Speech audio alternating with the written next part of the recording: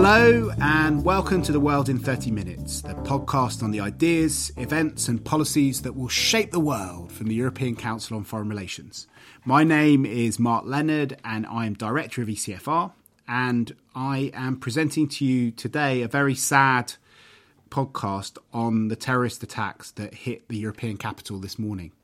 I woke up in a hotel just on top of Malbec station this morning and went into the metro station at 8 o'clock and got what turned out to be the last Eurostar out of Brussels this morning before the terrorist attacks struck. More than 30 people are believed to have been killed and dozens injured in the twin attacks at Brussels International Airport and the Malbec metro station. The attacks on the metro station seem to have taken place just within an hour of my having gone through it. The Islamic State has said that it was behind the attacks in a statement that was issued today. Belgium has raised its terrorist alert level to the highest level. Metros and airports are closed. 3 days of national mourning have been declared. The Belgian police are appealing for help in identifying a possible suspect. And the debate about the European war on terror has come back into the centre ground once again. I'm joined by three ECFR experts to help us make sense of this. First up is Anthony Dworkin, who is a senior policy fellow at ECFR, and he's been leading a lot of our work on human rights, democracy, justice, and particularly on the European reaction to terrorism. Secondly is Nick Whitney, who is a senior policy fellow at ECFR, co-director of our European Power Programme, also used to run the European Defence Agency in Brussels. And finally, from Paris, we have Manuel Lafont-Rapnouil, who is a head of the office in Paris, also a senior policy fellow, but is somebody who's worked for a long time on security and crisis management in the French Foreign Ministry. Anthony, do you want to kick off the debate and tell us what we know and what you think the big issues are that have been raised by these tragic events? Yes, absolutely. The clearest message from this terrible series of attacks coming, so soon after the Paris attacks last November is simply that ISIS is capable and determined to attack repeatedly, mount these large-scale casualty attacks in European cities. And I think the evidence that's come out in recent days, first of all, following the arrest of Salah Abdeslam, who was picked up a few days ago in Brussels. He was the last survivor of the 10 men who carried out the Paris attacks. He's been on the run for a number of months, and he was finally tracked down. But when the police picked him up in Brussels, they uncovered also evidence that he was involved in planning for future attacks. Despite that evidence, they weren't able to avert these attacks coming a few days later. And I think that shows a couple of things. First of all, it shows that the networks that ISIS has been able to establish and rely on within European capitals, particularly in Brussels, are pretty extensive, that these individuals are able to operate, to go to ground, to build up the kind of networks that they need to accumulate weapons, to make bombs. All of this is happening in European cities, as it were, under the noses of our intelligence services. And it's unfortunate, but obviously true, that Belgian intelligence and police were not able to penetrate these networks. The other thing that I think comes out very clearly, there's been some speculation in earlier months about are we facing a threat from people in Europe inspired by ISIS?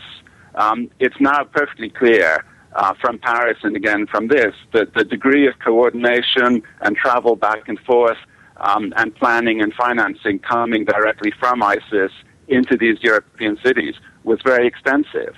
So I'm afraid it shows us both the seriousness of the threat, the level of communication And it shows the challenge that we face in trying to deter these kinds of attacks, which, after all, there are a multitude of targets which are very difficult to police. Manuel, we took part in an equally sad podcast with you after the Paris attacks earlier in the year. What do you think this means for Europe? Everyone's calling for unity now after Brussels, as they did after Paris. But what actually can other Europeans do, and what do you think this means for the European project? I would say two things. The first thing is it proved, I agree with Anthony, the seriousness of the threats and the fact that it's ongoing. We cannot just hope that it's too difficult for Daesh or other terrorist group to strike on European soil. They've done it before, and they're still able to do it. And it's it's hard to know whether all this was planned in advance or whether this is the timing is also a reaction to the arrest of that last man of the Paris commando. But in any case, it does prove that they can strike in different places in Europe and that they can strike quite regularly. We've spoken a lot about the November attacks in Paris, but in Paris there had already been attacks in January in 2015. And there have been several plots that have been foiled. So we know that the capability is there. The second takeaway, I think, is precisely that we do not waste too many opportunities when we are in those moments where we understand the need for solidarity and action, that we do implement decisions that have been made before. And that has been a strong message from the French authorities today. Obviously, messages have begun with the testimony of solidarity to the Belgian people and the need for European solidarity in general. Obviously, there was in those official messages measures for national security in terms of more police for transportation infrastructures or more border control, etc. But there was also a call for implementing or adopting decisions that we know will help our security. There's one very controversial decision which is right now pending at the European Parliament, which is the adoption of the PNR, Passenger's Name Record, which would help identify who is taking the plane or not. That, as the adoption of that decision has been delayed at the European Parliament, and both the President and the Home Affairs Minister have stressed today on the occasion of the Brussels attack that there was a need to move forward, for instance, on that measure.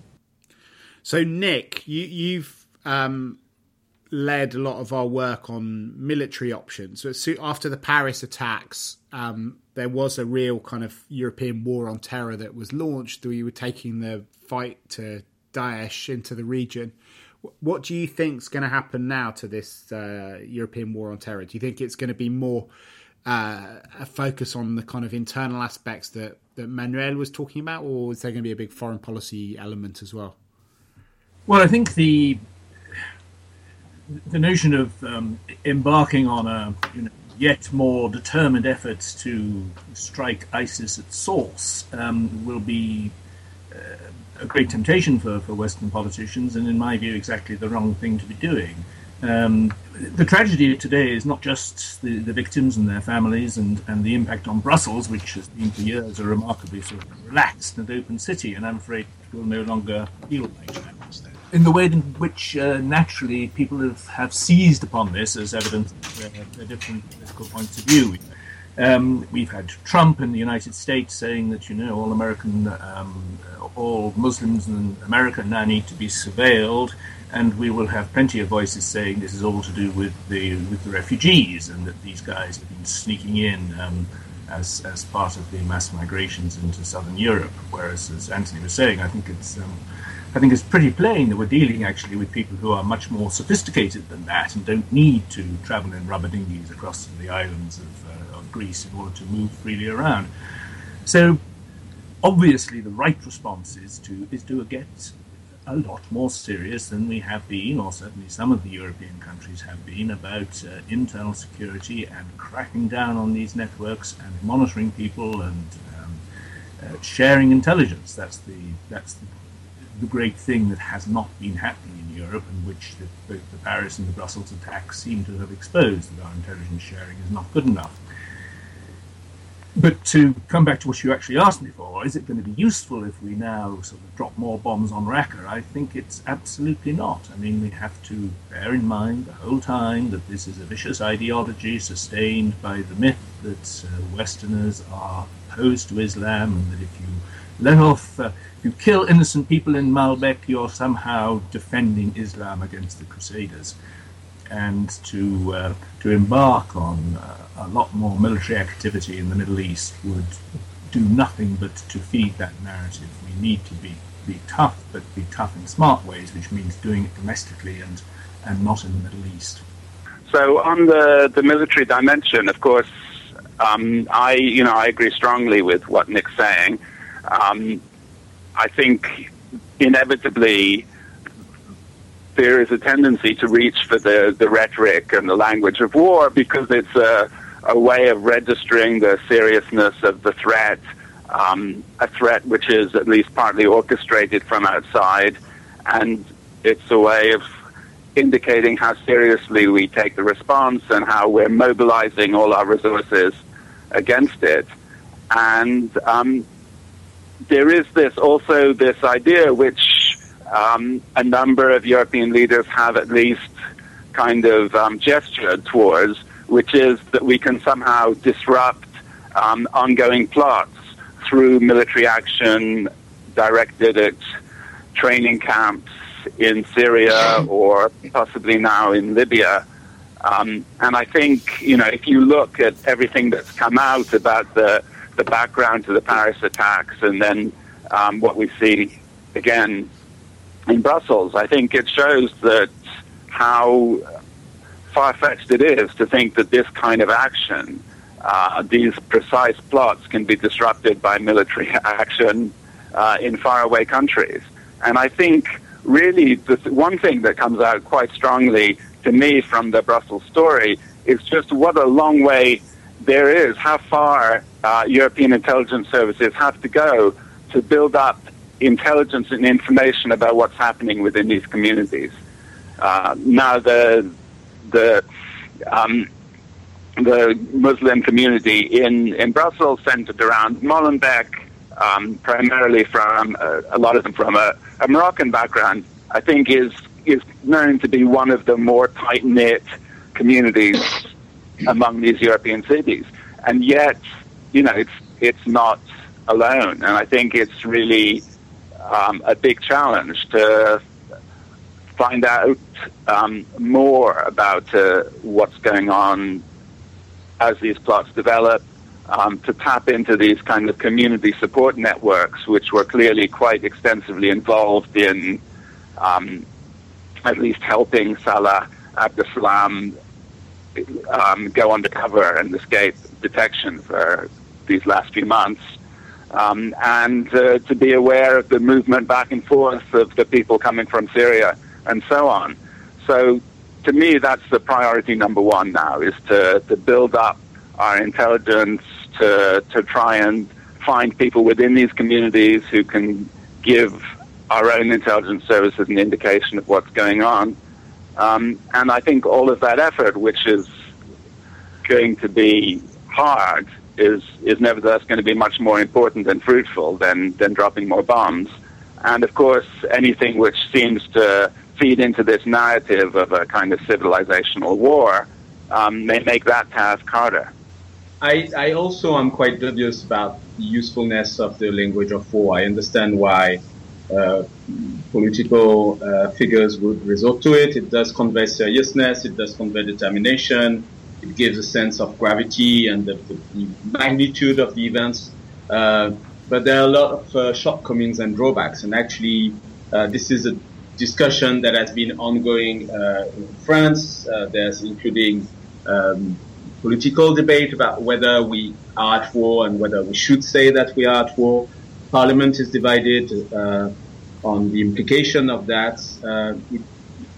I'm not sure it's the best way to think about what kind of police and jurisdictional action we need to take against terrorism by saying that we are at war. Obviously, saying we are at war channels the idea of a military response more than anything. We also know that war is not necessarily the best friend of civil liberties. And in France, there's been a lot of discussions, including on citizenship and nationality after the November attacks. And then by saying that we are at war, we open the door to people who say that we are at war within our societies, within our nations, that there's a civil war ongoing, which is not necessarily also the message of unity that political figures would like and should like to convey. Where I am less bold than Nick and Anthony is about the need for military action. If really the threat is coming from outside, which is partly the case, as Anthony just said, then we should not refrain from military action if we think that it may be needed.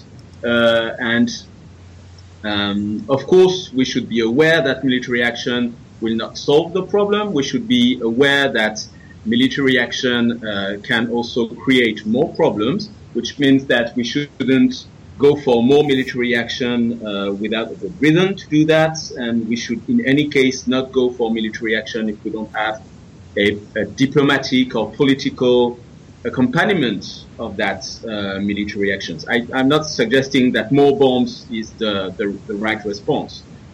But whether it is in Iraq, where we need to support the Iraqi government, in Syria, where my feelings are much more mixed, or in Libya, where may come to a point where we need to act, and there have been already some kind of limited action. We do need to be able to act on military grounds. We just need to be aware that just military action will just make the problem worse if we don't have if we don't work for a political solution to those crises. And that's one thing that we Europeans should and could do out from this new terrorist attack, is not just working on what we can do as Europeans within Europe in terms of intelligence sharing or judicial cooperation or police cooperation. I very much subscribe to all that, but also what can we do in terms of foreign policy vis-à-vis Syria, vis-à-vis Libya, by realizing that these crises are not just faraway crises. They're actually feeding into processes that eventually end with terrorist networks being present on European soil. Yes, I agree with what you're saying. I think probably we don't disagree so much, but it's a useful corrective. And I suppose the point, at least, that I was trying to make is that the place for the military action as a way of kind of disrupting plots that may already be in the process of being hatched is quite limited. And I think, therefore, the way to think about the role for military action against these groups is precisely, as you say, as part of a kind of integrated approach. So where there is groups that are on the ground that are trying to shrink the territory controlled by ISIS, where there's a political process that might integrate the areas that they've seized back into the country, in these cases, I think there is a role. And another factor is that the part of the ideology and the recruitment of ISIS, I think, feeds on the idea of its kind of inexorable success. And therefore, if we can make it look like it's losing ground and losing territory, that may help to dent the appeal. So in all of those respects, I do see a military role. But those are situations where the military action is very much coordinated and part of a political process, as you say, and part of local forces on the ground. And the danger in the more kind of isolated approach, which the United States has followed in some countries, in the years since 9/11 is one simply looks at these as a kind of counterterrorism strikes rather than as part of a broader strategy. And that, I think, is a tactic which may have some short-term gains in terms of eliminating particular individuals, but I don't think has been shown to really get you very far in terms of eliminating the threats posed by the group or the ideology. So basically, these being clarified, I think it's important that the Europeans do try to find a kind of a European way to deal with that on the international stage by the various means at their disposal, whether it's foreign policy or military action, etc., which precisely doesn't turn the European response into a US-style war on terror, international war on terror. The risk is very big, I think, and bigger today than it was already yesterday, that we just slowly slide into that kind of approach, at least on the international stage. On the internal front, the situation are very different, but having a vision of the world where terrorism is the only threat and it's a global war, it's not local crisis, and we have a cross-cutting approach where fighting terrorism is the priority, and we give opportunities to many other problems and threats to survive and get away with it just because of our strong focus on terrorism. I think I would just interject. I mean, I agree with what's been said, and there is a role for military action. There must be, but it needs to be smartly used and articulated with a broader policy. I just want to draw attention to another trap that I think that it's terribly important to avoid walking into in the aftermath of this sort of horrible event, and that is a sort of binary approach to potential allies or partners in the Middle East, which classifies them either as foes or friends, and leads you into what we've done too much of in the past, which is propping up strong men who come to us and say, well, we're the only bulwark against radical Islam in our part of the world, so overlook our own anti-democratic practices and prop us up, and that's the way to combat your terrorist threat. It's actually not. It's the way to ensure that your terrorist threat flows on into the next generation, that even if you deal with ISIS, that there will be another movement, just as ISIS has succeeded Al-Qaeda.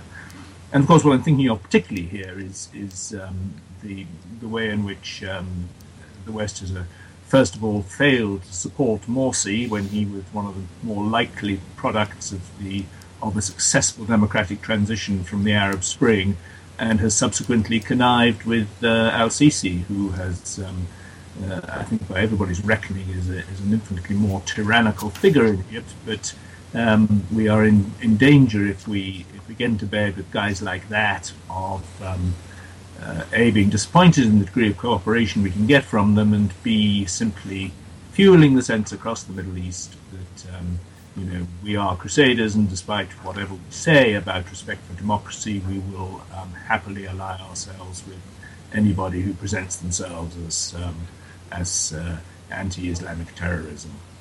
Yes, indeed, and President Sisi's counter-terrorism record in Egypt, much as he likes to present himself as the bulwark against the terrorists of Islamic State and elsewhere, his record in Egypt has not been very stellar, as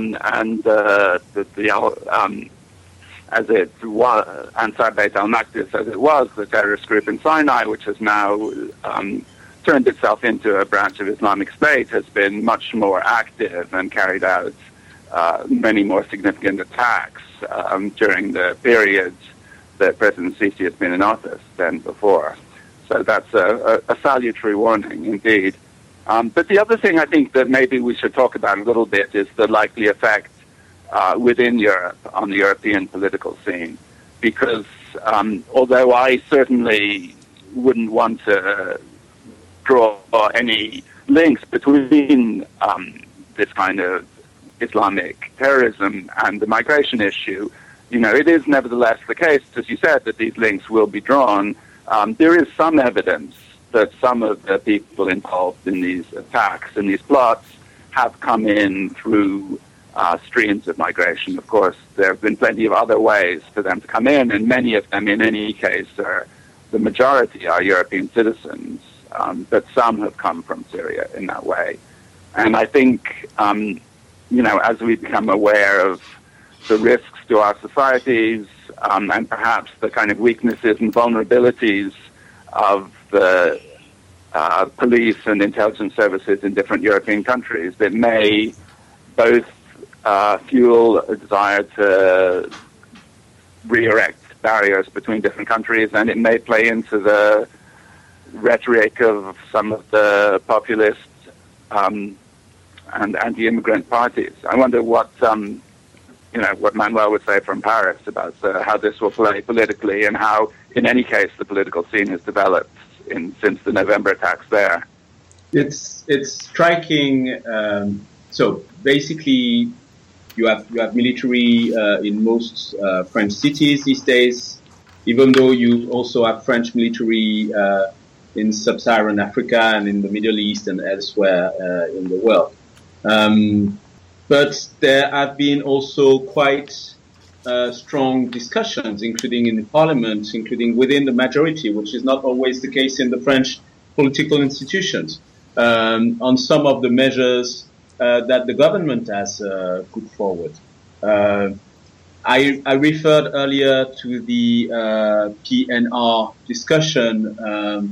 The political groups that are reluctant to quickly adopting that decision at the European Parliament are, amongst others, also the socialist group, and the French government is the socialist one. So there are strong discussions, and there is no unanimity on what needs to be done and how to deal with the threat, where to set the balance and how to move forward.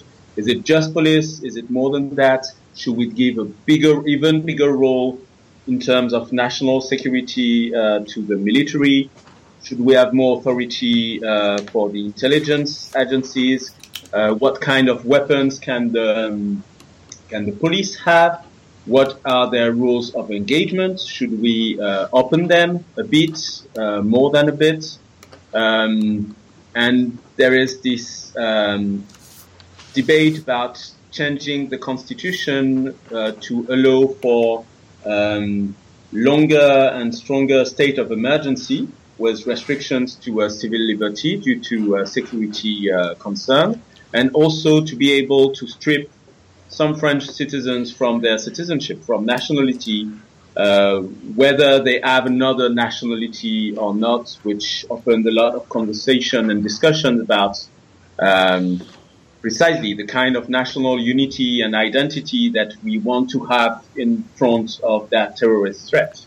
So do you think that there's going to be a kind of yet another surge of support for the National Front and for other parties? I mean, could these sorts of attacks actually be enough to push things to a level where there's not just populist noises being made at the fringes, but people actually choosing governments on the basis of the fears around these sorts of terrorist attacks? I would say the surge of support for the Front National also comes from many other issues than just terrorism. But obviously, I don't see how that can hurt them. It's also one reason why the French authorities have been adamant all day long about implementing the decisions that have been made, because one of the key narratives for the Front National is, well, you tell us that we need more European cooperation, more coordination, more unity at the European level, but you keep coming back with the same decisions and measures and proposals, and nothing happens, which is evidence that Europe does not really help in ensuring national security, people's security, and which is why we think that we need to go for a more national sovereignist approach to that, and we need to control borders and close borders and have our own security policy and not try to deal with it at the European level. So it's not just going to be the problem with Islam as a threat, jihad as a threat. It's also about Europe being an effective and compelling response to the immediate needs of the people or not. And Nick, how do you think it's going to impact on the British referendum? Because there are people tweeting, Alison Pearson, who's a columnist in the Daily Telegraph, tweeted as soon as she found out about the attacks that the Brussels is the jihadist capital of Europe and that we should leave the European Union as a result of that. Apparently, the bookkeepers have shortened the odds on a Brexit. Paddy Power narrowed the odds from 7 to 4 to 2 7 to 4 from 2 to 1. Do you think that this is going to have an impact on the referendum?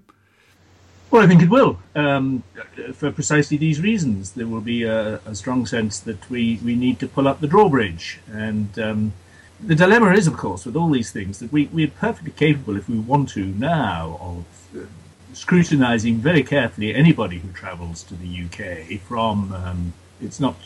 Freedom of movement allows people to come and take jobs in the UK, and that has its own problems, no doubt, and swells our population and does all the other things that people object to about the freedom. You've been spending too much time in Sussex, Nick. I'm just I'm situating the arguments. But what freedom of movement does not mean is that you can't, as people come into your country, look at their passports, scrutinise them very carefully, and consider whether you want to follow them or refuse them entry if they're not from European countries. So you can do all these things if you want to turn half your population into immigration officers and entirely disrupt the normal pattern of which we've become used to and which we all enjoy and which makes us prosperous, of people moving freely around and just having their passports and on you go, or in case of Europe not being read at all. So it's ultimately not a matter of whether we're in the EU or out of the EU. It's a matter of just how much do we want to try to fence ourselves off, and will we accept the consequences of diminished trade, diminished prosperity, diminished ability to have nice long weekends in Seville or whatever else it is that we want to do. Yes, and yet, though, this, of course, makes sense rationally, and yet... just in terms of the kind of atmosphere, the background against which the referendum will play out, given that security is one of the issues that the Prime Minister has put at the forefront of his campaign to remain in the EU, and then we see a series of major terrorist attacks in European cities, that must be potentially harmful, even if irrational, just in terms of the atmosphere that it creates. I entirely agree with that, but of course we shouldn't forget that our own terrorist alert stands at severe, which means that it is assessed as highly likely that a further terrorist attack will take place in the UK, and pray God it doesn't. But I don't think that depends entirely on the thought that there will be terrorists flooding into the UK across, taking advantage of travelling on the Eurostar. I think it's a reflection of what is understood about what is going on in our own communities within the UK. Well, we could carry on for much longer, but I think we've covered a lot of the immediate issues that the attacks raised. It's very sad and shaken Brussels that I left this morning. It's feels very close when these things happen in areas that we've all been to so many different times, and I think we're all particularly shaken at the way that the pace of these attacks has picked up, and the fact that they could really happen anywhere in Europe. The political foreign policy consequences are going to be enormous, and I'm sure that we're going to be coming back to this issue many, many times. But thank you very much to all three of you for talking us through this. There are links to some of the publications that we've done on the European War on Terror on our website, which is www.ecfr.eu/podcasts. If you enjoyed this podcast and like The World in 30 Minutes, please give us a rating or a review on iTunes, on SoundCloud or Mixcloud. Do let us know what you think of the podcast. You can always write to me at mark.leonard@ecfr.eu. We've also been having some discussions about whether to do a regular slot during the referendum campaign about whether a Brexit is a good idea or not, but we don't know whether there's a market for it. So if you think that's a good idea, do write to me about that as well. But for now, from Anthony Dworkin, Manuel Lafont-Rapnouil, Nick Whitney and myself, it's goodbye. The researcher for our podcast is Ulrike Franke and our editor is Katarina Botel-Azzinaro.